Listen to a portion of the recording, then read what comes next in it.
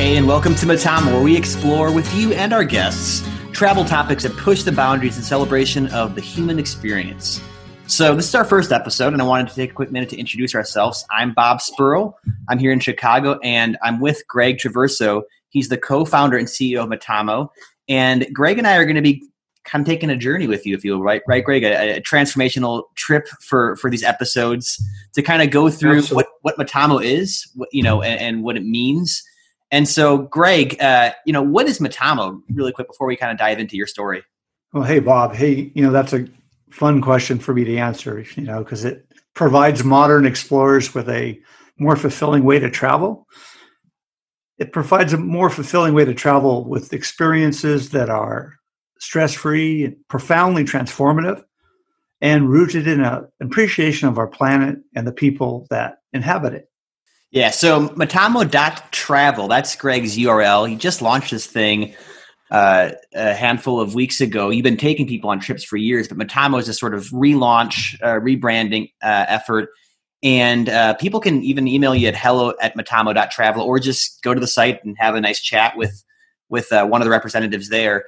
But, this show, again, we want it to really be about sort of travel at large and kind of, experience the world with us and our guests. And I'm really excited to kind of dive right in. With Greg being the founder of Matamo, I figured we'd kind of start the conversation hearing your story and hearing how you became the traveler you are and how really your life has been impacted in so many ways by the trips you've taken. So let's start from that first trip near your hometown, right? You were talking to me about you're in your teen years and up in the Sierras. Tell us about that first trip away from home. Yeah, well, when you think about Africa, you would think that the stories would be about the continent but really it's, my backyard and here in the Central Valley. It's only about 2-hour drive to the High Sierra, the Sierra Nevada mountains. And it was there that I really would say was my favorite journey of all time. It takes precedence in my mind because it was a transformational experience. Not that I ever thought about those words or anything else, but together with 3 friends, the 4 of us, we actually saved our money for a time to buy our food for 3 weeks. And my mother dropped us off at Meeks Bay in Lake Tahoe. And 21 and a half days later, we got picked up at Tuolumne Meadows, Yosemite. It was a 210-mile journey across the washboard of the High Sierra. 4 friends, 4 of us together, no parents, carrying our own food. I did lose 30 pounds on the trip. We did a lot of fishing and caught some amazing trout back in the high country. Slept outside most all nights, every night, mostly without a tent. We didn't even bring pads to sleep on.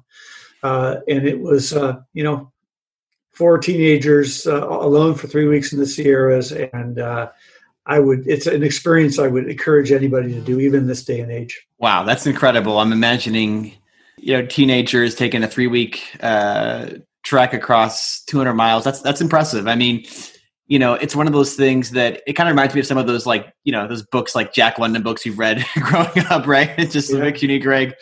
That's awesome. And so you did that, fast forward a bit, you're upfront about this. You spent kind of a decade traveling, but kind of searching, right? I mean, between that and your first trip to your first major trip to Africa, but kind of my favorite story that you've shared with me before is kind of saving up for your first trip to Africa. So tell me about that. How did that happen?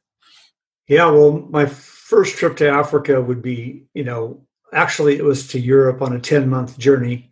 I was in a parking lot, actually picking up trash in the morning of my family's it's called the Yellow Submarine sandwich shop, but it was really more of an Italian deli, and the local neighborhood would come, and my grandma worked there. She sliced the meat, and my dad and my brother eventually worked there too, and it was very much a family run. I was out in the morning picking up trash, and my dad walked up. Pulled up in his Ranchero, and he got out of the car, and it wasn't typical for my dad to say things like this, but he turned to me and he said, "Hey, you need to expand your horizons." And he basically, that changed my direction without realizing it. And I started thinking about that a lot. What came out of it, to fast forward, was a 10-month journey across Europe.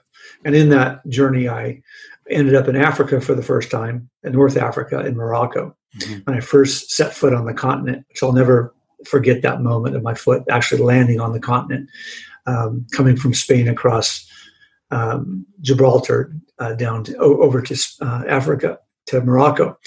So, to save for the trip, it took me still a couple of years. I started saving my coins, and I had a big a glass jug with a 1 gallon container from the sub that formerly had barbecue sauce in it. And I started putting my quarters in there, and I, did that for 2 years. And I told myself, when the last quarter won't fit in there and falls out, it's time to travel.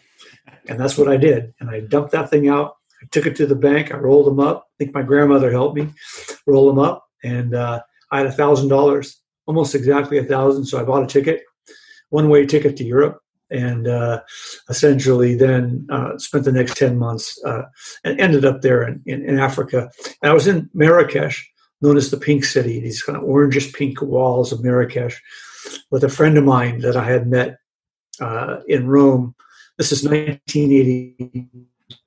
In a pizzeria, and we ended up traveling together for several months. And we went to Morocco together on this same trip, and we were in Marrakesh, and we went to the market, and there were the Africans from West Africa coming to sell their wares. And I think it was that moment that really sub-Saharan Africa, below the Sahara, started to intrigue me. It was to be another decade before I really made it down to sub-Saharan Africa.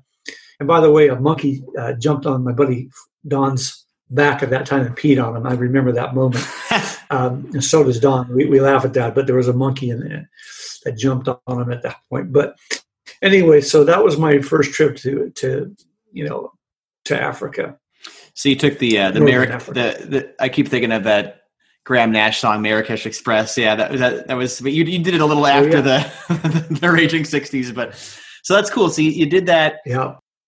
10 months, long time. You literally expanded your horizons. You traveled the world, and you kind of caught this positive travel bug. So you mentioned you had this first inkling to sort of go to sub-Saharan Africa and really explore that continent. So tell me about that first trip that kind of planted the seeds for what would become a lifelong of guiding people to Africa. But let's talk about that transformative trip.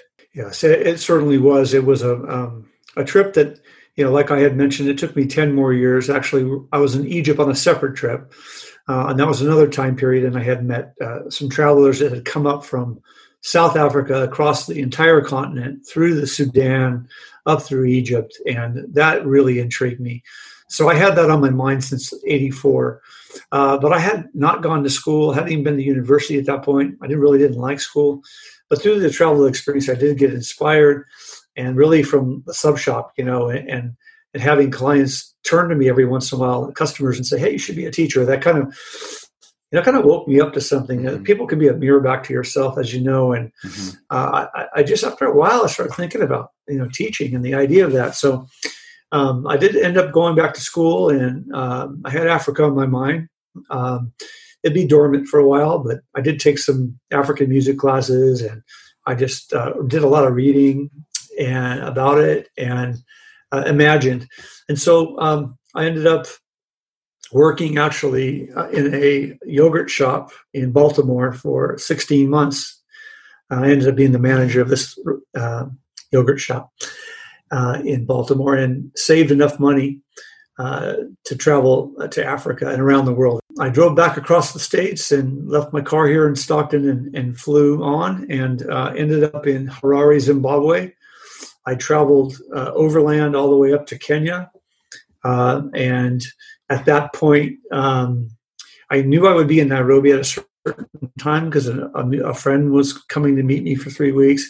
And I had another friend coming that before the trip I had met with in a pub on Geary Street in San Francisco with some other friends. I laid out the map to Africa, and I was just telling these friends of mine where I was going. And back in those days, communication wasn't, you couldn't send a text, or you wouldn't even, think about that. You'd write letters and make a call on a landline. And if you said you're going to be there in a week, you're going to be there in a week, and maybe in a month. So in that conversation, one of my friends, her name is Susan, she turned to me and said, "Well, I'm coming to France during that time period. maybe I can fly down to meet you. And I said, great, let's do it. So we arranged for that.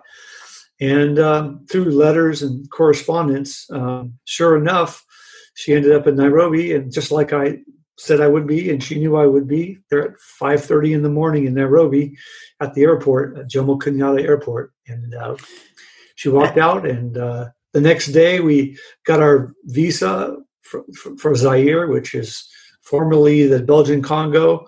Think about Africa, you think about Central Africa, and now it's the Democratic Republic of Congo. And in a couple of days' time, we were hitchhiking, training, matatus, all the way across hundreds of miles to get to the Congo to see the gorillas, which really was quite the experience.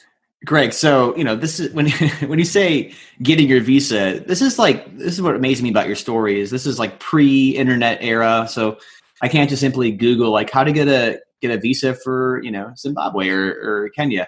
This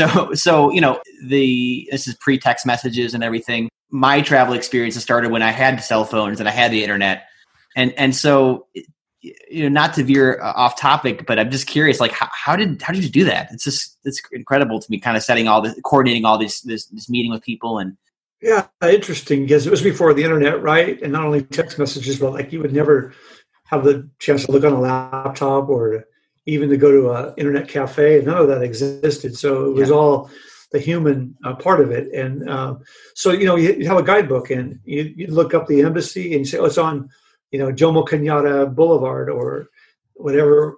And you'd say, okay, well, I need to find that. So you'd walk out and maybe you have a map or if not, you ask somebody on the street and you had to use your body language because of the language barrier. And then they point you maybe in the wrong direction. And, 3 or 4 of those, and pretty much you get directed to the embassy. So, even communicating back home, I'd have like 3 minutes to call because it was $10 a minute to call on a landline that would take you an hour to get a service.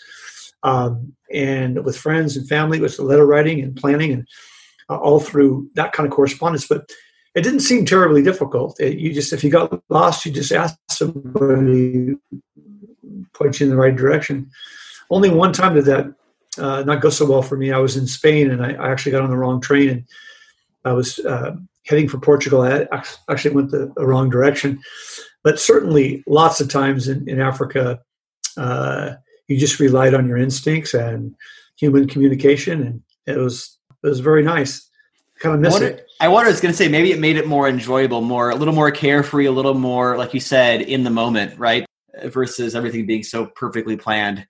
And I think our experiences now, the way we've designed them, you do have internet connections, but it's just a little more difficult. And I found that the clients over these years, one of the things they always tell me afterwards, I really love that I didn't, if I needed to get work done, I can do that. But generally, it's like I wasn't on my phone the whole time. And they bring their kids and their kids aren't on the phone because you're looking at wildlife, you're looking at life and culture and everything's so vibrant and alive that, it's part of that experience that I value a lot. I know our clients really value it and want. Yeah, I'm really excited. So in future episodes, and next week I think we're going to dive more into this too, is the idea of this transformational travel and what it means. And so maybe just in closing, Greg, we can talk about you had this kind of peak moment, and you alluded to it earlier, but really curious about how traveling and being outside of where you are, how that can bring some sort of clarity and a change, how it happened in your life. Maybe kind of close with that kind of that peak you mentioned earlier to me. Sure. The transformational experience is what we're all searching in life is personal growth and opening new doors and to new experiences and so forth. But you never know where that's going to happen. It quite literally could happen right now in your backyard. But there's something about travel. There's something about being outside of the norm, letting the cares of the world behind us, and just kind of being away from what we're used to every day that maybe opens a window to opportunities for these kind of experiences. And I think in life, you're lucky if you have a peak experience. Some people are fortunate to have 2 or 3 or 4 in their life. They're hard to predict. And so, but for me, the seminal time for me was deep actually inside the continent of Africa. I was in a canoe, quite literally. I bought a canoe, and I had a couple local guides that weren't really guides, but they were young people that knew the river of the Congo, right smack dab in Central Africa. And for many, many days and many, hundreds of miles, I floated down the Congo, sleeping in villages and being literally cut off from being cut off. I mean, you can imagine even nowadays, you're cut off from life back home completely.